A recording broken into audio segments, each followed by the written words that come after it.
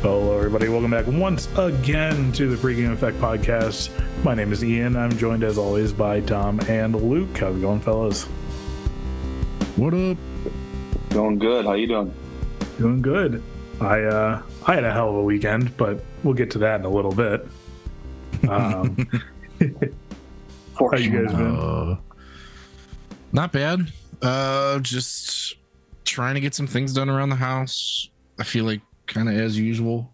Gearing up. As of right now, we are in 1 week. I will be in Indianapolis getting ready for Gen Con. Super excited about that. Gonna be playing a bunch of different games. Hopefully get my hands on some more Lorcana stuff, so then we can start the Lorcana podcast. Yep. Right after we get the food podcast going. Exactly. Yeah. So, yeah, I'm just gearing up for that, trying to have things all in order here. Was able to play some Legacy this weekend. Tried out something different. I was trying 4-color loam for a while, and it's just like it. The way Ian had described it when I was talking to him, it was like that the highs with that deck were really high, but the lows just felt like absolute garbage. And that's where I decided to kind of change it up. So I am going to go to the Buffalo Chicken Dip Legacy Open. I know Ian's going as well. There's a couple other people we know that's going. And I was like, yeah, it'd be cool to play that there. But how much of the meta... we know we're going to see the ring a bit.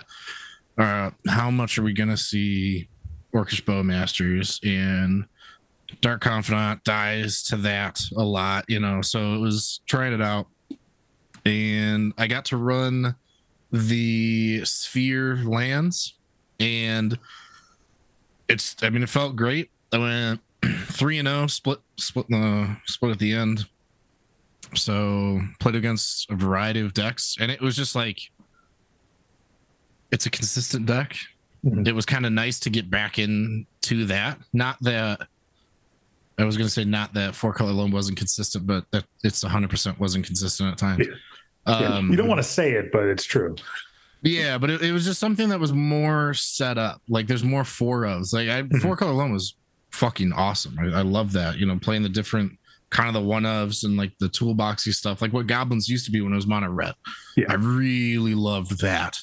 But you would lose percentage points because it wasn't consistent. Now you can have 4 of 4 of 4 of 2 of, like it's more consistent. You can do your game plan. You can attack from a couple different angles. Mm-hmm. And that was this lands list. I just haven't actually played true lands in a long time, because I had played like with Mana Bond and stuff with 8 Mulch. Yep. For a bit, and that's not, it's closer, but it's not like just true lands. So it felt real nice to get back there, and like I said, it operated really well. Got to do some wild moves, like I played against Eldrazi round 1, and I was able to get an exploration out turn 1 and start wastelanding them. Have a loop going there, because on turn 2 I played Crucible of Worlds, and then just every turn had a wasteland for their land.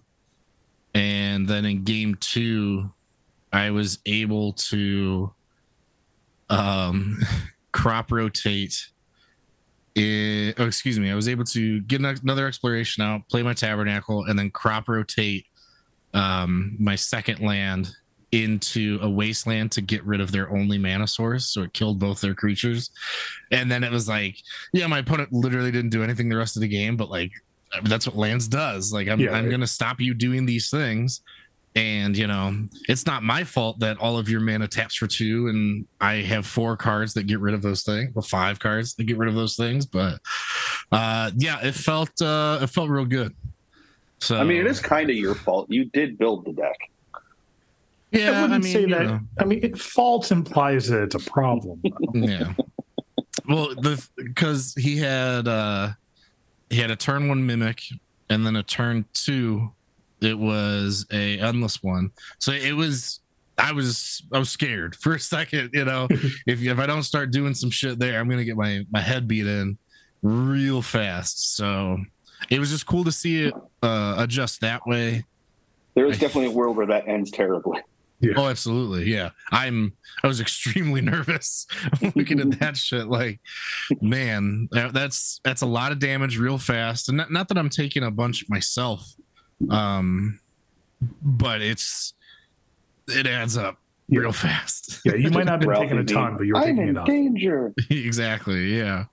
So, because I played against Eldrazi, and then the second deck was the Cascade Rhinos and Legacy.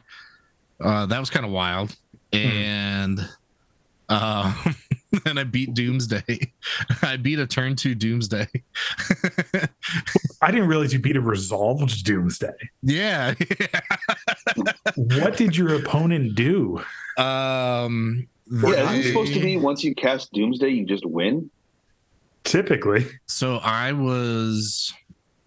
they had to have answers to my stuff earlier. So they had countered they had forced an exploration of mine, and then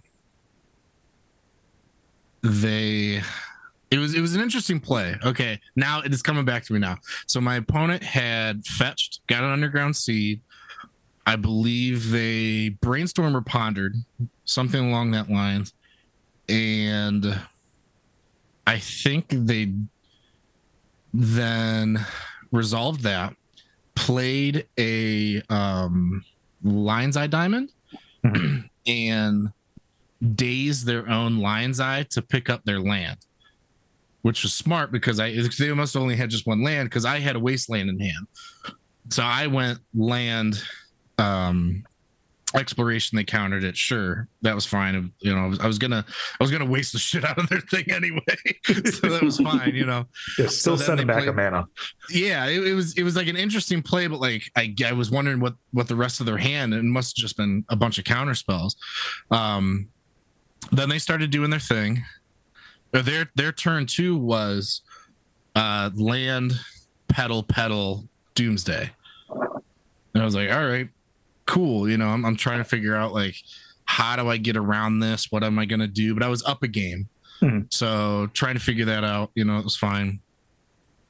And I ended up being able to, I can't remember how many cards they had in hand, maybe like 1 or 2. And it was like sphere resistance, like, this is, we're going to try and do it. Like, yep, that resolved. Okay. And then the next turn, it was just, I have a wasteland. Start hitting you that way. And I think that was it. Because I think they could handle one thing, but they couldn't handle my sphere and a wasteland. It was something along those lines. Which makes sense. Yeah. Mm-hmm. And I was like, but again, it was at that point where it's like, this is going to be real close here. Did they only had the one mana, they're the one land. Did they have a second one in their deck? Did they have a fetch in their hand? I didn't really know kind of what was going on. And it was the Turbo Doomsday. If it was tempo, I boarded for turbo. So I was really hoping it was that. Trying to figure it out. I guess if the game's over fast in game 1, I could have a hard time figuring out which one it is. But if I see a smaller creature, then I know it's just a tempo one, right? So, but yeah, I mean, that was cool. And then split in the finals and went on from there. The Rhinos deck, though, is interesting. Like, those are just all good cards, and now you have Force of Will. Like, it was gross. I had a play where I had to started making constructs, and I went for my saga went off. I went and got a expedition map and wanted to pop it to get my tabernacle, but I decided to hold it up to keep my constructs bigger than his rhinos, and then I could block, and was able to have one of my swords to kill off was one thing. I think it was at 3 life, and I was like, I didn't see any lightning bolts in there because I think it would be dumb if they were in there. Yeah, it's kind of hard to figure out, am I going to cascade into a bolt or a rhino? Yeah, so I was at 3 and I felt fine, and right from there it was okay, cool. This other saga that I brought back goes off, get Shadow Spear, attack it, swing, gain 9, game. So yeah, I mean, it felt good. I guess playing against, Doomsday's, I feel like it's pretty common now. I don't know how much the Rhinos deck is going around. I mean, it's dope. Rhinos has been picking up lately a decent bit, partially because it's one of the decks that doesn't care about Bowmasters. Yeah, that's so fair. Like you can still play blue but not care because you don't play cantrips. Yeah. So yeah, that and then Eldrazi. I haven't played against Eldrazi in a long time. Yeah. So it was cool to see kind of with that going on. But yeah, like I said, I mean, it felt good. I was kind of joking with you guys, saying it gives me just enough kind of confidence and feeling good about myself to really prepare for this 0-3 drop when I go to the Open, possibly. But we'll see. I mean, I just want to go and sling some spells. So play some lands. Hell yeah. That's what you do mostly. You don't sling spells. Yeah. I mean, I will, and then I just play more lands. Yeah. There's a couple. Not many, but a couple. That's all you need. Yeah, yeah. How about you, Luke? What about you, Luke? What have you been up to? Oh, I mean, magic-wise, not a ton. I'm hoping to get to the RCQ at our LGS while you're in Indy. So hopefully I can get back to that. I have not played Paper Magic in the store in years, so that'll be fun. I've been playing a little bit of Arena. Other than that, just been kind of watching stuff. I am looking forward to some of these new games that are coming out, though, that you were talking about, that you're going to see at Gen Con. Because I really love Star Wars. I'm a huge Star Wars nerd. So if they can make a good TCG out of it. Yeah, I gotta remember who is doing it. I'll look that up now. But yeah, they're supposed to be doing demos for it. I tried that one that they came out a few years ago. It was Galaxy, I think. Yeah, it was all right. Like it's when a TCG starts breaking out all these other like coins and tokens and like, yeah, I know we have counters and I know we have creature tokens, but it's just different when it's like, no, you have to have these little bits and they're used as resources and throwing them around. It's like, it is Fantasy Flight. And they could be a little shaky, Fantasy Flight TCGs and stuff. But again, it's Star Wars. Yeah. So, I mean, it's not going to take much to get you to play it. We all know I'm going to buy into it. I'm going to play it. And then it's how long am I going to play it for? Yeah. That's all it comes down to. Yeah, and I mean, that was my thing. So I was able to get into one of their demos for it, and it was free as well. I was like, yeah. And then they're saying participating in it will earn you an event exclusive variant of both Luke Skywalker and Darth Vader leader cards. Ooh. Which, if any promos are going to be worth something. Yeah, it's always. Well, that's the thing. Like, so the Larcana. I've heard those guys are pretty popular. Yeah, and like the art style looks sweet. Like I'm down with this. I'll ship it towards you guys here soon. But it looks, it's still the same like likeness as the movies, but it's a little more animated. which I like, more comic booky. Yeah, I was going to say, it almost looks like comic books. Yeah, and I mean, I'm down with it. It looks super cool. There's not a whole lot out about it because they're saying it's going to launch in 2024. When? No idea. But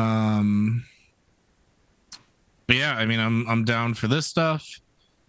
The Lorcana shit, like I said, I think that was $20 to get in, and I'm supposed to walk away with a starter deck at least. So it'll be interesting trying to find product. I think right off the bat, from what I'm hearing from like our LGSs and stuff, not to turn this into a Lorcana podcast or episode. We're already there. But they were talking about it's just going to be hard for them to get some stuff.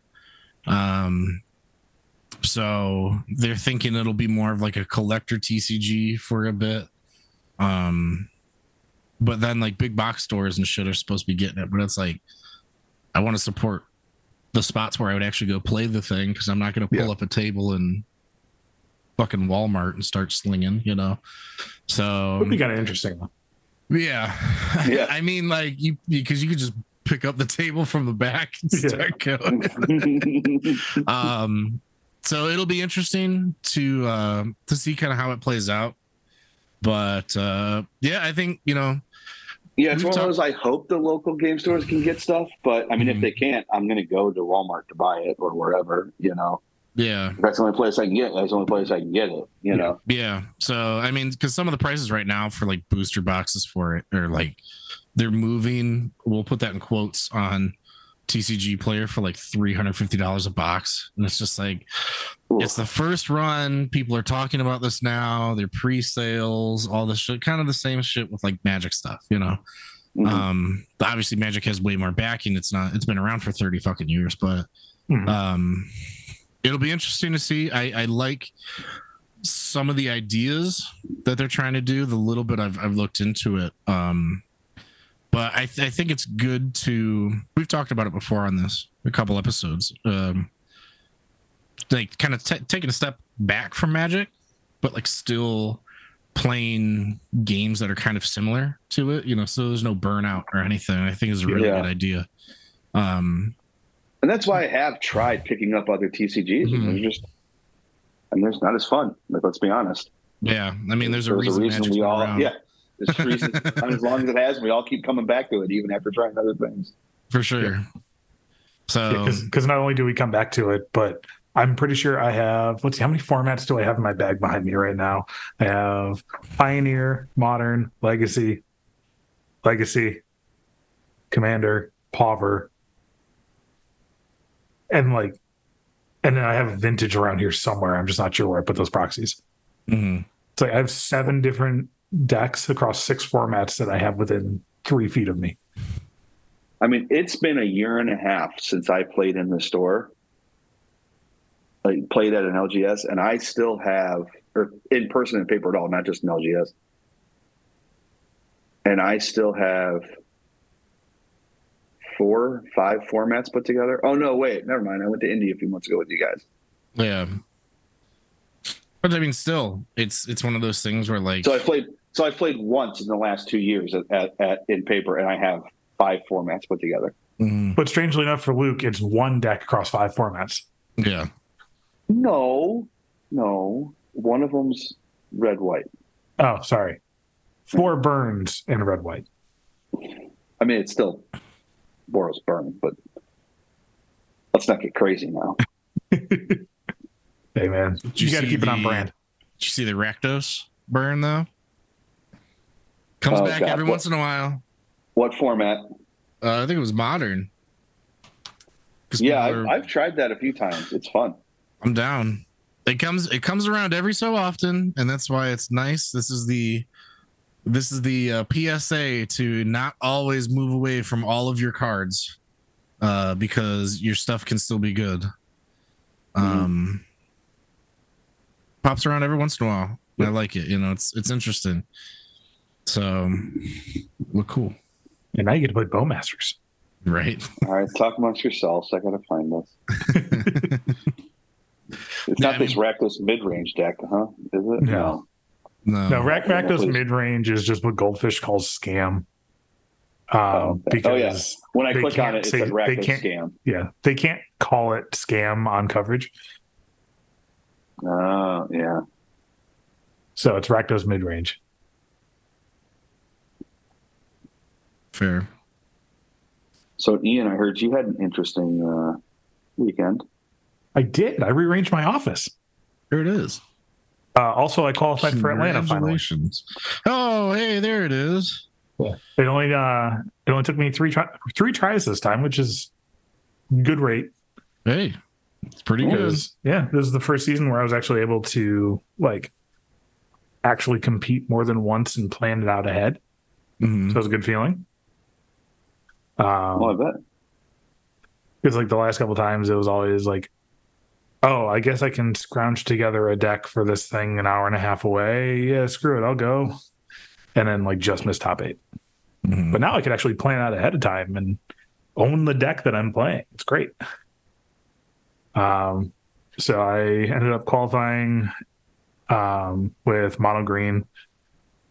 I did a lot of fine tuning of the deck list, and I changed a whole card from the stock list. That's big, though. I mean, it is, especially when you consider the fact that it was a sideboard card. So I basically changed 4 parts of Karn in the main, or 15 of a Karn in the main deck for each sideboard slot. Mm-hmm. So really, I didn't do anything. All right, I didn't come here to do math. Let's calm down. That's reasonable. And I definitely did a lot of math during that RCQ with figuring out combo lines and everything. But I think probably the best part about qualifying for the tournament now, I don't have to touch Pioneer for another 3 months. There you go. I can just relax and enjoy Magic. I don't have to grind anything. I don't have any big tournaments coming up except for Buffalo Chicken Dip. Mm-hmm. I can just relax and enjoy it. Oh, yeah. And I'm looking forward to that. That's great, man. That's like you said, it only took you 3 times? Yeah, because I played a RCQ with Rakdos Sack, which I 0-3 dropped horribly on that one, I think. And then I played mono green about 2 or 3 weeks ago, went 3-3. Lost every single die roll, drew horribly, and still went 3-3 with 3 winning into top 8s, missing on all 3. Mm-hmm. And then I went to the one over the weekend, and I had one match where my opponent steamrolled me because they just had very aggressive 1-drop, 2-drop, 1-drop, 2-drop, 2-drop kill you. Mm-hmm. In both games while I was mulliganing to 6 and 4. Yeah. But every other match, mono green go burr. Yeah. Do my thing. Just make big green idiots and beat them in the face with it. Yep, seems pretty much. Be a solid strategy throughout the history of Magic. It turns out, when you put against the red-white Convoke deck, if you put a Shadow Spear onto a Cavalier of Thorns, attack, gain 6 life, and then untap it with your Kiora, your opponent cannot win the game anymore. Turns out pretty solid. Yeah. Yeah, that math checks out. Carry the 2. Yeah. I'm looking through a list here now, trying to see. Was there much, because you played that list last season, correct? So last season with where I actually was playing RCQs was modern. Okay. I haven't touched Pioneer RCQs since June of last year. Mm-hmm. And I was actually playing Blue-Eye Control at the time. Okay. But now you played mono green before. Yeah, I played mono green for one RCQ. I took second place in a 5K one slotter. That's what it was. Yes. That was the only time I had played mono green up until that point. I borrowed it for that day, and that was it. And then I didn't touch it for another year until I bought the deck. Fair enough. But at this point, if they don't change anything in Pioneer, like if they don't ban Karn, I'm like 99% locking this thing in for Atlanta already. Yeah. Like the deck just does stupid things, and it is the most powerful single thing you can do in the format. So I might as well play it. I mean, it seems kind of wild. Some of the different cards that are in here. Like, this doesn't look like there's a crazy amount of, I guess, new stuff. But I guess I'm also thinking that Lord of the Rings can't be in here. So the newest set is the Filigree Silex. Maybe? Yeah, so you get in this version. You get the Filigree Silex out of all the one.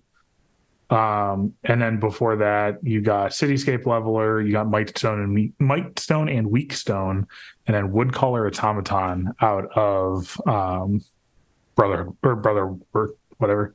The Urza Haywire Might as well. Yeah, Haywire Might, which I wished for twice in the RCQ as a 1-mana blocker. Fair enough. Yeah. And it kept me alive. I thought about having one of those in my Saga package. Yeah, I mean, sometimes something's just got to get under the bus. Yeah. True.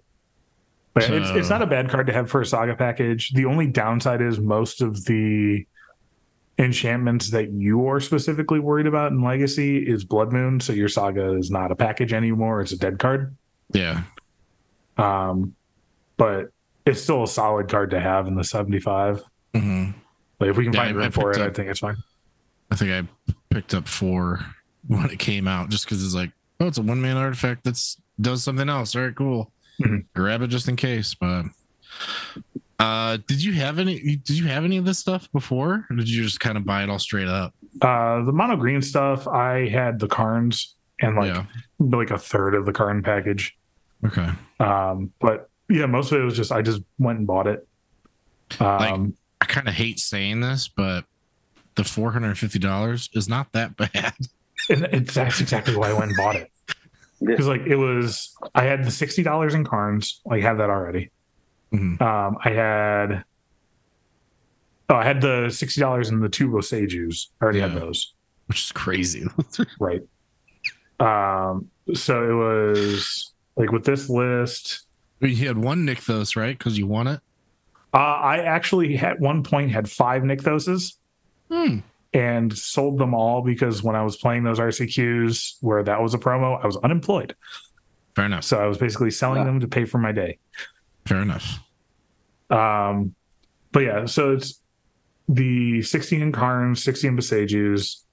For some reason, Goldfish is showing Elvish Mystic as $30 for a playset.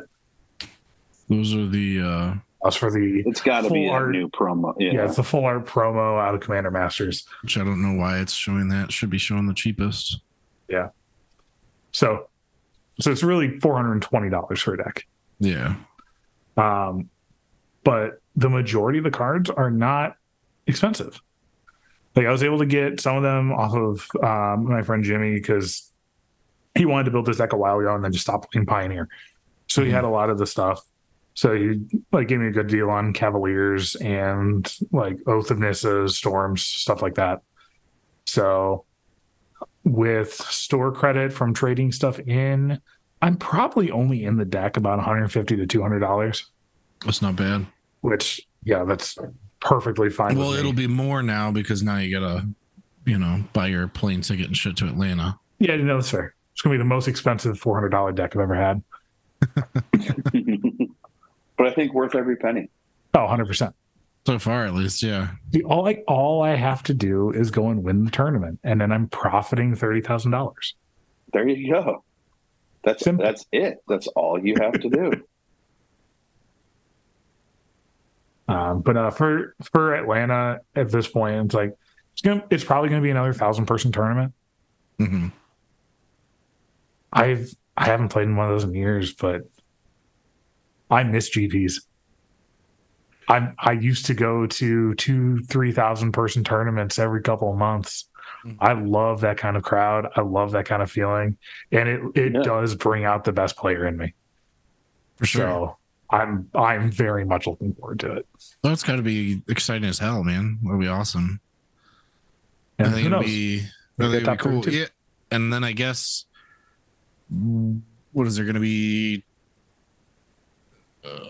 Christ, you said that's in December. Yeah, it's the third weekend in December. So we have 5 months. Yes, mathing. Yeah. MTG release schedule. Yeah, so those you're getting 2 sets, Wilds of 17 Eldraine, sets. And then Lost Caverns of Ixalan should be coming out in Q3. Yeah, or Q4. Sorry. I don't think there is a timeline announced for that yet. So you'll have Return to Eldraine, Return to Ixalan. Things could get interesting, but those aren't really artifacty sets, but it could be some stuff. I would expect more of a green card to pop out of it, if anything. Yeah, especially Ixalan. Ixalan, you might find yourself a new big green idiot. I mean, even Wilds of Eldraine. Like, there could be something out of there, too. Yeah. Wasn't Eldraine Questing Beast? Eldraine was... Yep. That was Questing Beast. That was a couple of just stupid black or green cards. But yeah, so we'll see what happens with it. I'm not expecting it to make a big impact on my deck. But it will inevitably change up the format. Banning something. And I was thinking about that the other day, because there was I saw something on Twitter that I responded to where somebody was saying, like, they were trying to figure out if Karn or Nykthos would be the right ban if they wanted to hit mono green. And they were saying it's like they were like debating back and forth on it. And I went in and basically was saying, it's like, well, if you're playing with a Nykthos deck, you are incentivized to overcommit to the board to get full mana out of your Nykthos. If you're committing a lot to the board, your opponent casts Supreme Verdict and all it goes away. Yeah. But with current builds, you commit a lot to the board. Your opponent casts Supreme Verdict. You untap with 5 lands in play, activate your Karn, get something big and scary. And just do it all over again. Is this some type of bullshit ploy, though, that you're having to get Karn banned and then you start casting Supreme Verdicts again? Because you know damn well no one's casting Supreme Verdicts. I mean, I will admit I do enjoy casting a Supreme Verdict now and then. However, what? If mono green is no longer a deck, I probably am just going to play Rakdos something. Oh, yeah. And that's even if mono green is just dead. If Karn is out of the deck, I could see it going back to Vivian, whatever, the 1 triple green. And you just, instead of having a artifact board, you have a creature board. I hear they've made a couple of good ones of those. Yeah. Because, like, I know back like a year and a half ago or so, people were playing Karn and Vivian as their planeswalkers in the deck. They would play those and Kioras. And you would just have a 15-card wish board with like 8 artifacts, 6 creatures, and like 1 actual sideboard card. But if Karn goes away, like, you can theoretically still just play Vivian and have a wish board. Yeah. Yeah, because I mean, a chunk of the things that you're looking at in the wish board are creatures as well. Yeah, because like you get out of the current board, you get the Haywire Mite, you get Cityscape Leveler, you can get Woodcaller Automaton, you can get God, I wish I knew all the names of cards instead of just what they do. 2 green for a 3/3, enter the battlefield, gain life equal to your devotion. You get the X green 0/1, enters with X counters on it. You can either double the counters, you can fight something. Yeah, that Hydra. Yeah, some of the Voracious Hydra. No, so. Sure. I know Voracious Hydra's a Hydra. Whatever. Some big dumb idiot that fights or gets bigger. Something. One of them things. So it's like, even without Karn, like the deck can still do some stupid stuff. Mm-hmm. Like you can still mana ramp, storm the festival. Get a Cavalier and a Old Growth Troll. Cavalier finds another Nykthos. Keep going. You just don't get the upside of drop a bunch of mana into play, find a Karn, kill your opponent. You dump a bunch of mana into play, pass. Hope you don't blow it all up. Mm-hmm. And you still get those explosive turns. So like the deck is still a thing, but there's easier ways to interact with it. So I think if they want to nerf something with Karn or something with the deck, like getting rid of Karn probably is the answer. And if it's not getting rid of Karn, as weird as it seems, they could theoretically get rid of Pestilent Cauldron, because Pestilent Cauldron is how you go infinite. Mm-hmm. But we'll see what happens. Yeah, it can always be one of those, was it step 1, make a bunch of mana. Step 2, play Storm of the Festival. Step 3, question mark. Step 4, profit. Yeah. That step 3 doesn't have to be Karn. It can be anything. Yeah, there's a lot of different things that it could be. Yeah. But we'll see what happens. Like I said, I'm not going to really touch the format for a couple months, because I just don't have to. And I will freely admit, there are plenty of people out there who are much better at building decks than I am. Oh yeah, I feel that. Like I fully accept that. I am much better at taking a deck that I know is good and piloting it well and winning a tournament that way. So, mono green. I stole the list from Bobby. I changed one sideboard card. Mm-hmm. My Death and Taxes list for this weekend, I stole it from XJ Cloud. I changed one main deck card and one sideboard card because I still want to play Magus of the Moon. Fair enough. I don't have to be a brewer. The days of me brewing decks are far behind me. Like, I think the last time I actually brewed a deck from scratch for a new tournament was when Eldritch Moon came out. Mm-hmm. And I played Grixis Harmless Pact, because that was when Origins was in the format still, so you could play Demonic Pact. And then you get 3 of the modes, so you draw 2 cards, your opponent discards 2 cards, you deal 4 damage, gain 4 life, and then you would lose the game. But if you give it to your opponent, then they lose the game. I remember that deck. So I played game 1, I played it as a combo deck. Game 2, I could board it into Grixis Control or keep a combo however I wanted it to. And that was probably the most fun I've had at a Star City event in a while. It was also very strange because one of the guys who I used to hang out with a lot at around that time, he also enjoyed that deck. So he played my exact 75. And then we played the mirror match in round 5. So it was a mind game of shuffle in the entire sideboard. Which half of the deck am I taking out, Jeremy? Mm-hmm. So it was very interesting. But yeah, that was like the last time I've actually brewed a deck. Wild. And strangely enough, my win rate has gone up since. Oh, wow. Part of that's because I'm playing better decks, and part of it's just because I've gotten better at the game. But yeah, I'm not a brewer. Maybe I'll play what other people tell me.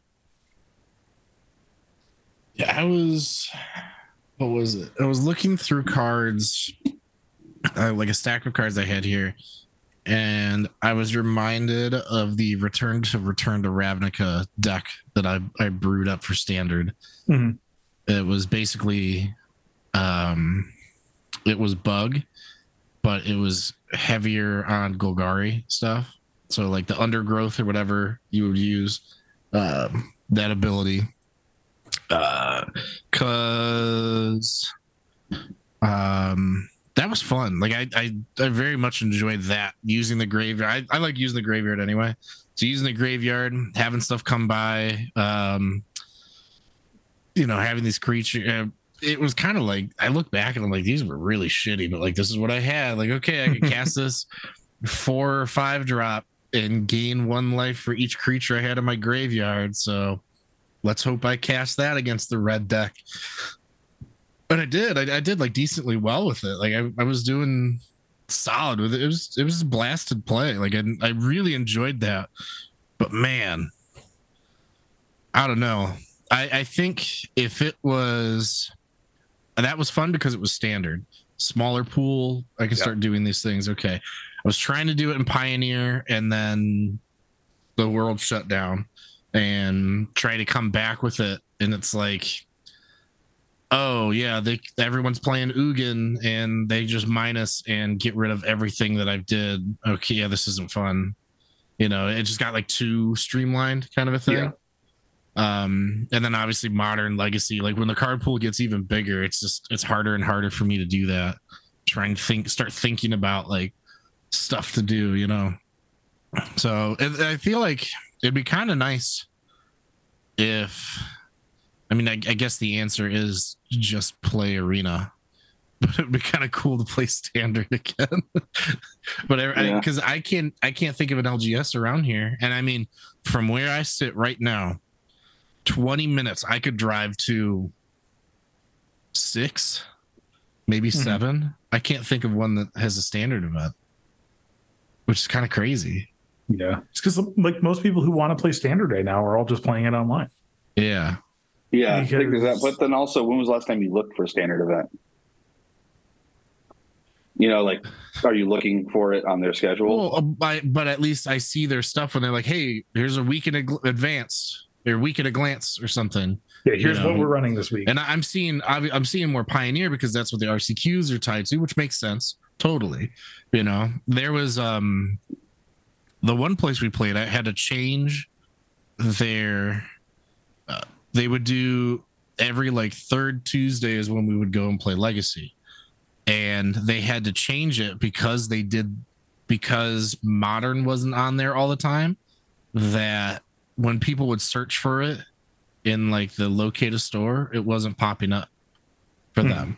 It like took them out of the algorithm, so they had to change it and move Legacy to Wednesdays so that they could do Modern every Tuesday. Yeah, so it was just Modern every Tuesday, and I'm like, I mean, okay, consistency is key. That's fine, but if you have one day that kind of rotates, which would be nice, again, not to get like, too caught up on it or anything, because there's so many formats that are dope.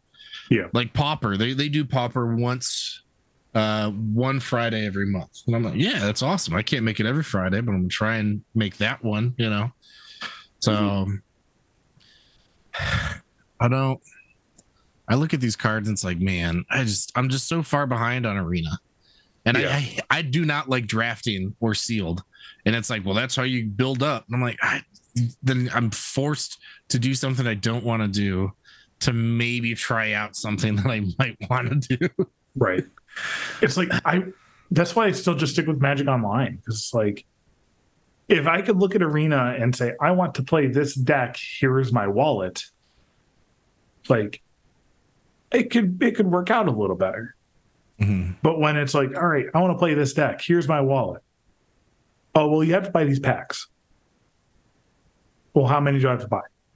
All of them. Okay. I'm not going to drop $500 on packs every single set. Like, I don't have the time to play Arena for 8 hours a day. Like, I have a job. I have a wife. Like, I need to actually do things other than just play Magic all day. So I can't just grind through all of these wild cards in order to play stuff that I'd want to play.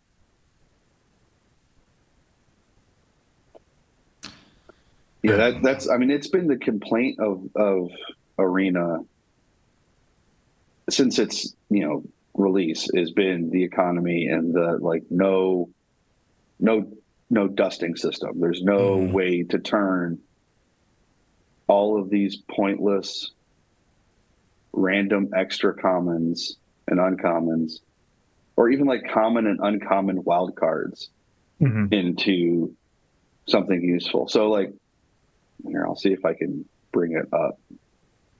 It's like if they could just let you do like, all right, let me take these 4 common wild cards and make it into an uncommon, or these 4 uncommons into a rare, or like, and then you could go backwards down the chain too. So it's like you still lose value on them. It's like, all right, cool. I'm going to turn this uncommon into 2 commons. It's like that's still fine. Because like if I look at my account right now, I'm here. I have 551 common and 671 uncommon wild cards. I guess you have 7 rares. Well, I have 15, but that's just because I just got a bunch back because of banned cards. You know, so at least that is one nice thing. When you get a card banned, they give you the wild card to replace it. But they don't replace all the cards that needed that banned card. Yeah, that's the problem too. It's like, okay, cool. I have 20 other cards that I can't play now because that deck's dead and they only were played in that deck. Yeah. Yeah, because at least like with Hearthstone, they would do the same thing where it's like, we banned this card or we changed this card, so we're going to give you your dust back for it. But at least you could take all the other random cards that were only playable in that deck and turn them into dust to build something else. Yeah. Yeah. Or like you come back to the game after 3 years of not touching it in Hearthstone, and they usually say, it's like, hey, you haven't been around in a while. Here is a recent standard deck that you can play and it's yours to keep. Also, here's this pack of 50 packs that you can buy for $10, which is like literally a quarter of the price. And here's a legendary from the most recent set. Come back and play with us. Also, all of your old cards, since you didn't play, I can't think of what the name of the format is, but like their version of Legacy or Vintage. It's like, since you don't play that format and all of your standard cards are rotated, yeah, go ahead and dust them. That's fine.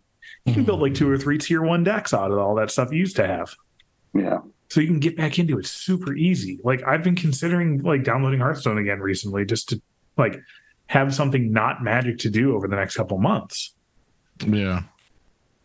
But if I try to do that with Arena, it's like the last time I was actively playing Arena, like for more than just like a week at a time, was when Guilds of Ravnica came out. And I was playing Blue-Red Phoenix Drakes in Standard because I was getting ready for the Invitational for it. And I played that, and I haven't touched it since. Yeah. All those cards are just sitting there useless now. It's not a good way to get people to like start coming back to the game. Yeah, they wanted. I think they wanted to reward people who play consistently, and I think they just leaned too far that way. Yeah, because they didn't account for people who don't. Yeah, it's not so much they're rewarding people who do play consistently; it's they're punishing people ones who don't. Yeah. But as long as the money keeps coming in, they're not going to give a flying fuck. Yeah. No. I'm sitting here looking at the accept and install for Magic Arena, which I'll open it and I'll see how exactly far I am off on maybe trying some things, and then I'll probably delete it. I've been playing a lot of Monster Train, talking about non-Magic like card games, and it's kind of getting to that point where it's like, okay, I think I need to find something different. I've heard you talk about that game so much. I've never actually played it. It is a good game. I'm not gonna lie. I still load it up every couple of months and play it for like a day or two. It is solid. Play it for a day or two. So just on my Steam, like my computer, I have over 340 hours in it. I also played it on my Xbox, and I saw that you can download it on your phone, and I am refusing to do that because I will not get anything done. Yeah. I only have 32 hours. It comes with waves. Okay. So it gets to point. So we're just completely way off topic. We'll get to our BCDL preview here in a moment. But let me just talk about this waves with Monster Train. There's all the different clans that you can use. And then it's called Covenants, which is once you beat the game, there's 25 levels that you can, it keeps getting harder. And every time you go up in difficulty, it adds just another like bullshit thing that's happening. So I've been doing that. I haven't gotten to 25 covenants. Right now, I think I'm at 23 with a deck, or with a clan. And I'm close, but it's something like they can be a slog, you know? So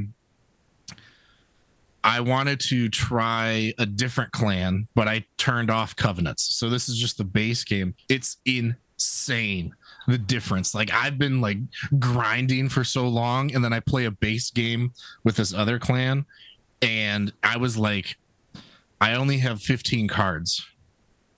What the hell is going on? Because in the Covenant ones that I'm at, they give you all this bullshit extra cards to like flood your deck of just crap, where I'm playing with like 30 cards, you know, and I'm sitting here like every hand I'm like, oh, this is the same card that I need. I only have one copy. This is fucking awesome, you know.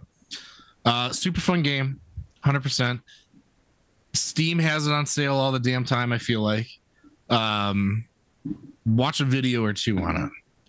It's just like Slay the Spire. Have you ever played Slay the Spire? I have. It was okay. Yeah. Some people aren't into it. Monster Train is similar, but it's different enough, which is really nice. So I thoroughly enjoy it. Honestly, the person that got me on it was Thraben Yu. This was some time ago when Magic just sucked, and he was like, I'm a content creator. This is what I do as like my side gig for the time. I need to keep making videos. I want to try these out and see. And he played like Hades, and he played Monster Train. And I was like, what the fuck is he talking about? And I was hooked. Speaking of hooked, I just downloaded Hades the other day. Yeah. Oh my God, that game is so good. I tried it. I don't know. I'll give it another try. I think I want more of a sit back and relax kind of a thing. Like that one you got to kind of play up, but still a cool game. You know, it's a lot. Like I'm probably like 18 runs in at this point. And I'm not going to like do any spoilers for it. But I'm at the final boss of the main game. Like I just got there for the first time. Yeah. But I know it's going to take me at least another like probably 10 runs to get through that boss. And then I know there's more stuff after it, just because like it's hard to avoid spoilers on a game that's been out for years. Yeah. Well, I think Hades 2 is supposed to be coming out soon. Hades 2 is coming out soonish. I don't know if there's a release date yet for it, but I'm hoping within like the next year or so. But this is the first roguelike that I've played. And I'm a big fan. Like, I like this game a lot. The art style is beautiful. The characters are actually interesting. Like, I've played through almost 20 runs now, and the dialogue has not been repeated once. Yeah. Like, there's a lot of stuff still going on. There's still a lot of stuff I can unlock. Like, it is definitely a game you can easily put 250 hours into it and not make a dent. Yeah. I saw someone playing a different roguelike game, and it's in like preview right now, but it's a poker one. Shit, because you end up like you have to reach these certain coins, and you do that, then you have to like pay it to the dealer or whatever, and you can keep buying cards to upgrade your deck. And I'm like, son of a bitch. Dude, I also own a golfing roguelike. There's a hockey one too. There's all sorts of stuff out there now. It's very entertaining. I'm not gonna lie. But Hades is the first like roguelike that I've actually played. I got you. All right. Buffalo Chicken Dip Legacy opens this weekend. We talked about it a little bit. We talked about it a little bit. Ian, you said you are playing taxes. Yes. I'm going to be playing 3-color taxes. I'm playing 5 duels in my mono white deck. Awesome. I'm going to be playing lands. I'm going to have some green spells in my colorless deck. Yeah, basically. Someone was talking about it. I think Thraben, you actually just put a video. It was similar to mine. He didn't have the spheres in there. And he was just like, yeah, I mean, this is, look at all these lands are all colorless. These are the lands that tap for colors, like for green. So you're really just a colorless deck. And I was like, son of a bitch. Yeah. Yeah. When you sit down and think about it. Out of all of your actual lands that tap for green mana, there's 4 of them. Yeah. And one of them's a Yavimaya. Mm-hmm. So yeah. So that was a little wild, but I think it's good. I feel pretty good about my 75. Mm-hmm. Might try and change 1 or 2 of them. Not entirely sure. Like I said before, in the next few days, I'd like to get with you, Ian, and try and theory craft some sideboard stuff and maybe look into some things. But I think the big question is, what do we think is going to come out of this? How do we feel like the meta is going to be? Because there are, I think, 100 people now going. Yes, there is 100 on the dot who have signed up. I know there was one person who was looking to sell their spot, but it will probably either be 99 or 100, making it the largest Buffalo Chicken Dip event ever. So shout out to Rob on that. But yeah, so it's going to be 7 rounds, which is definitely nice. Just because of the number of people, it has to be 7 rounds. For sure.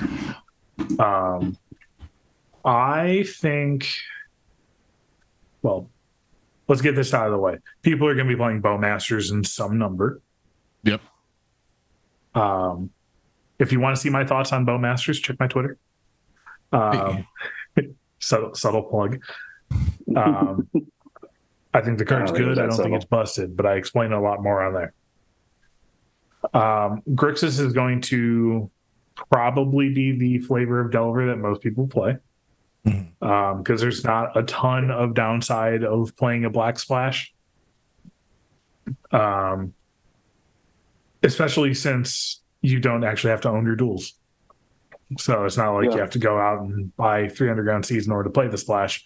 You just message Rob and say, hey, can I get these proxies? Like, I'm borrowing Scrubland proxies.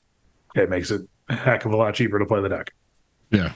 But splashing black for Bowmasters, some number of Snuff Out, some number of Thoughtseize, and then usually some Plague Engineers. Mm-hmm. So it's like, it's a super light. Some play again, which is I'm not playing Goblins, so it's whatever. So you're okay with it. But yeah, so it's like the Grixis Delver decks are probably going to be the Delver flavor of the week. Shadow's making a big comeback. Oh yeah, it's kind of crazy. Yeah, people are starting to realize again that you don't have to play Death Shadow as an aggro deck. Mm-hmm. And it's not 2016. Yeah, it's not 2016. And people are also starting to play less lands in the deck and starting to play Troll of Khazad-dûm. Yep. Because all of those 1 mana cyclers, turns out they're pretty good. The Troll of Khazad-dûm in Legacy is the big one. Yeah. In Modern, a lot of people are playing Lorien Revealed, which is the 3 blue, draw 3 cards for a sorcery. Yep. But also Island Cycle. So you only have to cycle for a single mana. And this is the first time that they've had that on a card, where you can actually land cycle for a single mana. Like, there's a lot of people saying that these are going to be pauper staples in every single color for a long time. They're already extremely good. We're going a little long here, so I won't go into Pauper too much, but they're really good. Mm-hmm. After this weekend, I plan on building another 2 or 3 decks. But yeah, it's like those cards are making waves in Modern, they're making waves in Legacy, Pauper, like they're being played. Well, and I think it's like perfect for the Death Shadow deck because they were already prone to run 1 or 2 reanimates anyway, right? Yep, because you could cycle your Street Wraith, reanimate it back. Yeah. And like, so with that, it was the Swamp Walk, and now you have this big ass troll that has to be blocked by 3 or more creatures. Sure, like because you want to lose life anyway to get your Death Shadow out there. Yeah, because like the thing it's just so good. Like those cards together are crazy. Yeah, especially when you think about it, like with actual mana values, because with Street Wraith, it cost you exactly 7 life to cycle it and then reanimate it. Mm-hmm. With Troll of Khazad-dûm, you can play your Underground Sea, cycle it, get a Shockland, play the Shockland, reanimate. You're at 12 now. You play your Shadow on turn 2. Mm-hmm. Like you can have 2 creatures out on turn 2 with this deck now, and it's actually like a realistic thing to do. Mm-hmm. So it's going to definitely be around. Personally, I'm not as worried about Death Shadow because I have 4 Solitudes and 4 Swords of Plowshares and some number of Skyclave Apparitions and infinite blockers. Yeah. So I'm not personally worried about the fair blue matchups. Like people were saying that Orcish Bowmasters is going to kill Death and Taxes. It's like, it's a 2 mana removal spell. I don't really care. Yeah. I'm also playing my own. I feel pretty good about it too. The Shadow matchup. Yeah. Yeah. Just because I have lands. Yeah, like it's the same thing as like against your Delver matchup. It's like, all right, cool. You are playing a Force of Will Daze deck, and I don't have to cast a spell to kill you. Yeah. Yeah. So it's interesting. I like that it's like coming back though. Mm-hmm. That's cool. Gotta look at recent lists. There's always a higher number of depth decks at these events than the average Legacy metagame. Whether they're going to be playing Naya Depths or lands or whatever, there's going to be a decent number of people playing Mox Diamond Dark Depths. Mm-hmm. Just how the games go. Doomsday is usually a thing. There's always at least like 5% of the room on Doomsday. Mm-hmm. There's going to be a decent amount of Painter players around just because we live in Ohio. Mm-hmm. But I don't think it's going to be anything too super crazy. There's definitely going to be a slower metagame than we are used to because of Bowmasters. It is introducing a lot more interaction into the format. And that is definitely a good thing overall. Mm-hmm. It's making people play more fair. And it makes them think about it a little more too. Yeah. Because the one thing that I've never been a fan of with modern Murktide and to an extent the current Blue-Red Delver lists is like back in the day playing like Rug Delver or Bug Delver, you would have all of these, you have all these cantrips in your deck. So you're still playing your Brainstorms and your Ponders, but you were playing them to find the cards you needed. So you were using them to find your removal spell or find your Tarmogoyf or whatever. Like you were using them to sculpt your hand.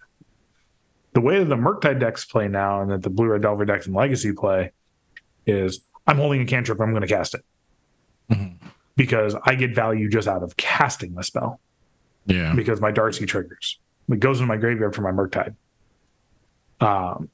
So I'm getting all this value just from playing these cards.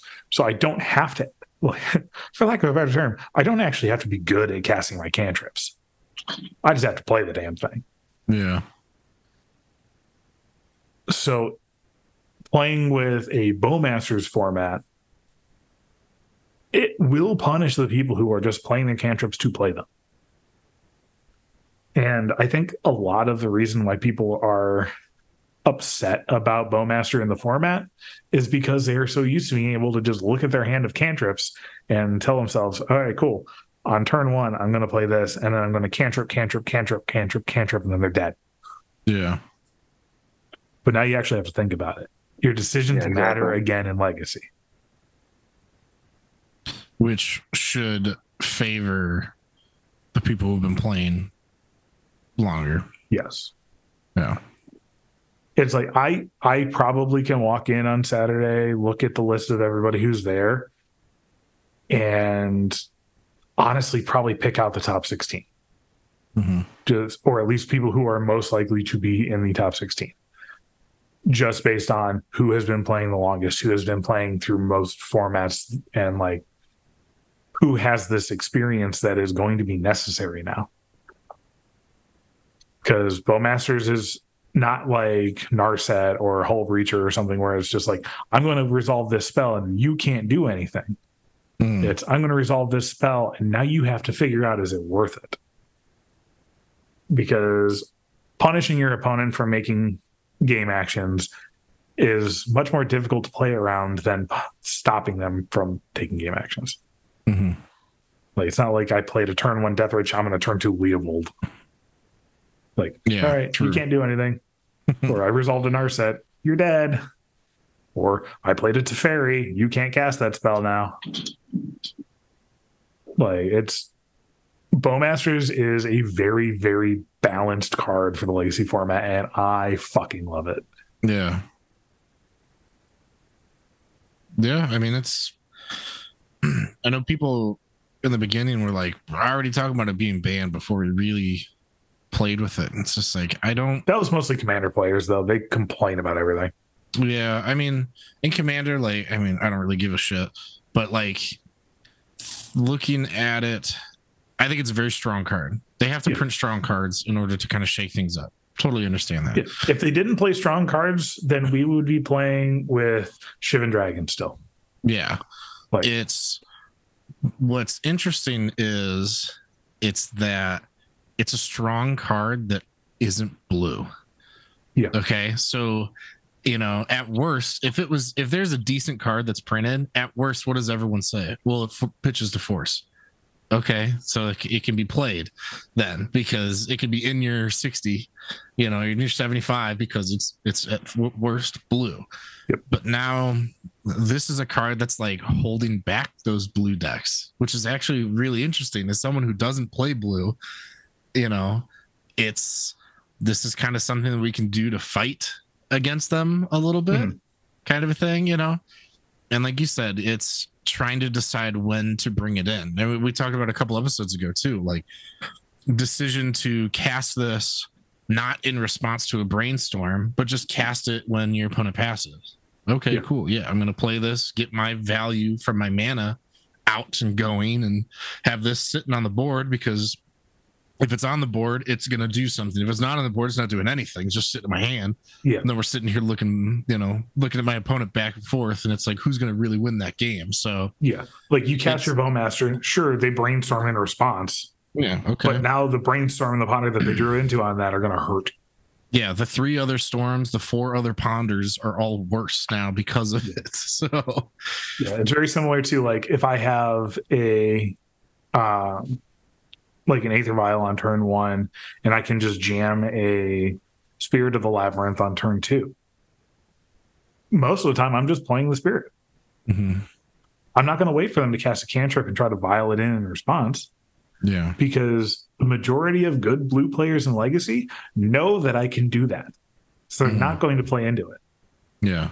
And if I'm sitting there and it's like, all right, cool, I held up my vial, and well, I either can activate it at their end step, in which case they're going to cantrip in response, or I could just not activate it here. But then if I tick up my vial, I can't flash this in anymore. So it's like, there's going to be plenty of times this weekend, I swear, where I'm going to be, all right, turn 2, play a land, cast his Bowmaster's main phase. Pass. Mm-hmm. Or I'm going to activate Vial on my turn on my main phase to put in a Bowmaster or a Spirit. Yeah. Like, I'm going to make it harder for you to play the game. I don't need to get you. Yeah, you don't always have to. Yeah, I think we talked about it the other day or other episode of episodes ago. Just like, you don't have to wait for the perfect time to do your thing. Yep. Get just value out of your do your thing. Yeah. I think there was actually a discussion on Sauron's Ransom on Twitter the other day where it's how do you figure out which pile to take? And because your opponent looks at your top 4, puts a pile face up and a pile face down. And there's all these people talking about a huge discussion about like, oh, how do you figure out how your opponent's mind gaming you so you can get out the most value out of your card? And I think it was Max Torsion put on there. It's like, you don't have to get maximum value out of the card. Yeah.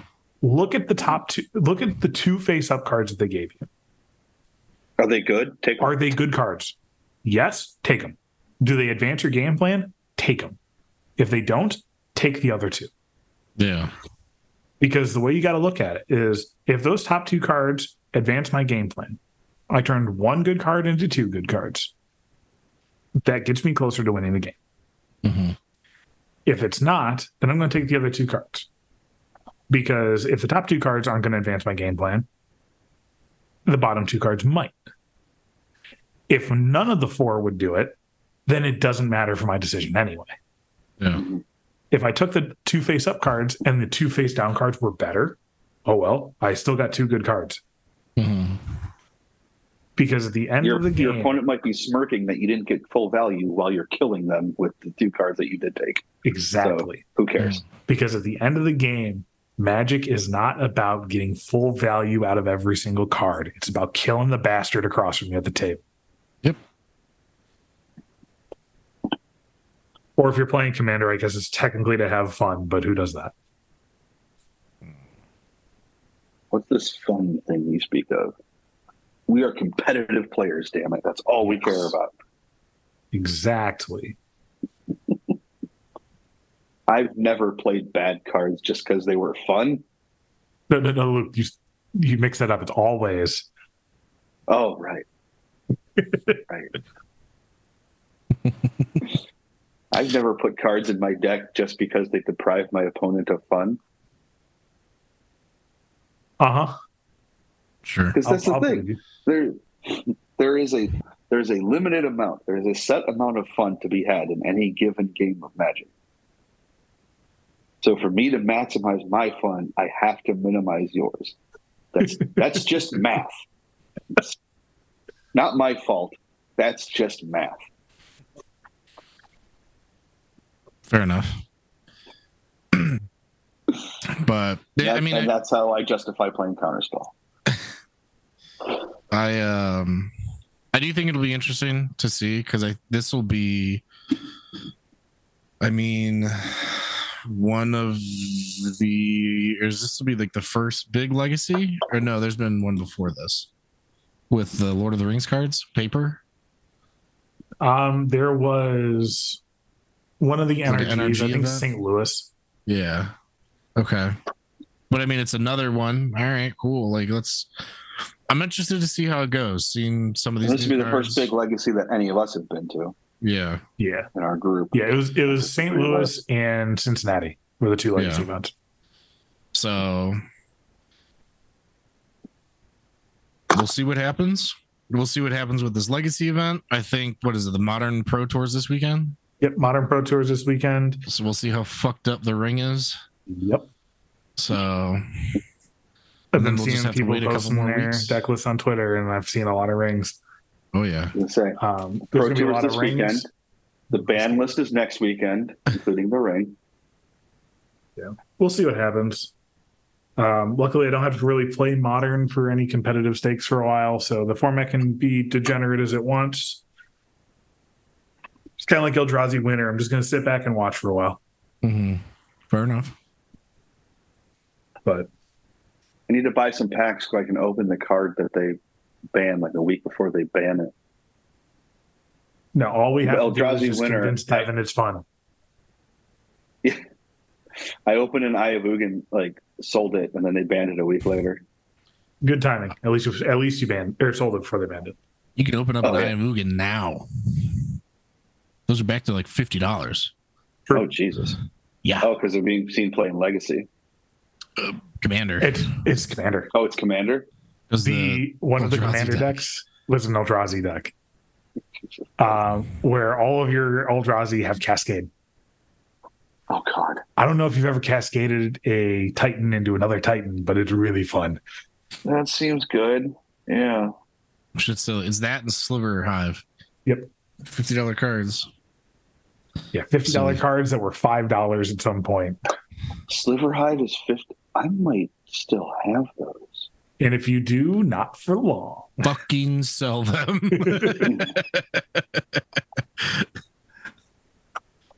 Now I gotta go. Shit, the baby's sleeping in there. Tomorrow. I gotta check. There you go. Tomorrow there'll be $20. Yeah, that'll happen. Someone found a box filled with them. They're like, oh, well, look at these. They found a pallet in some random warehouse in Washington. Weird. Full of another case of Legends and a bunch of Sliver Hives. Wait, when I go on TCG Player, they're way below that. Market price is like 27. Okay, they might have gone back down then. Yeah, it looks like they did spike up to around like 40. Yeah, about a week ago they spiked up to $50. Okay. And then they're back down to like 30. Still, that's insane. Yes. I can assure you I did not pay that for them. Because Slivers was never a good enough deck. I'll throw a few bucks at it because it's funny. I'm not going to throw that many bucks at it because it's funny. Sure.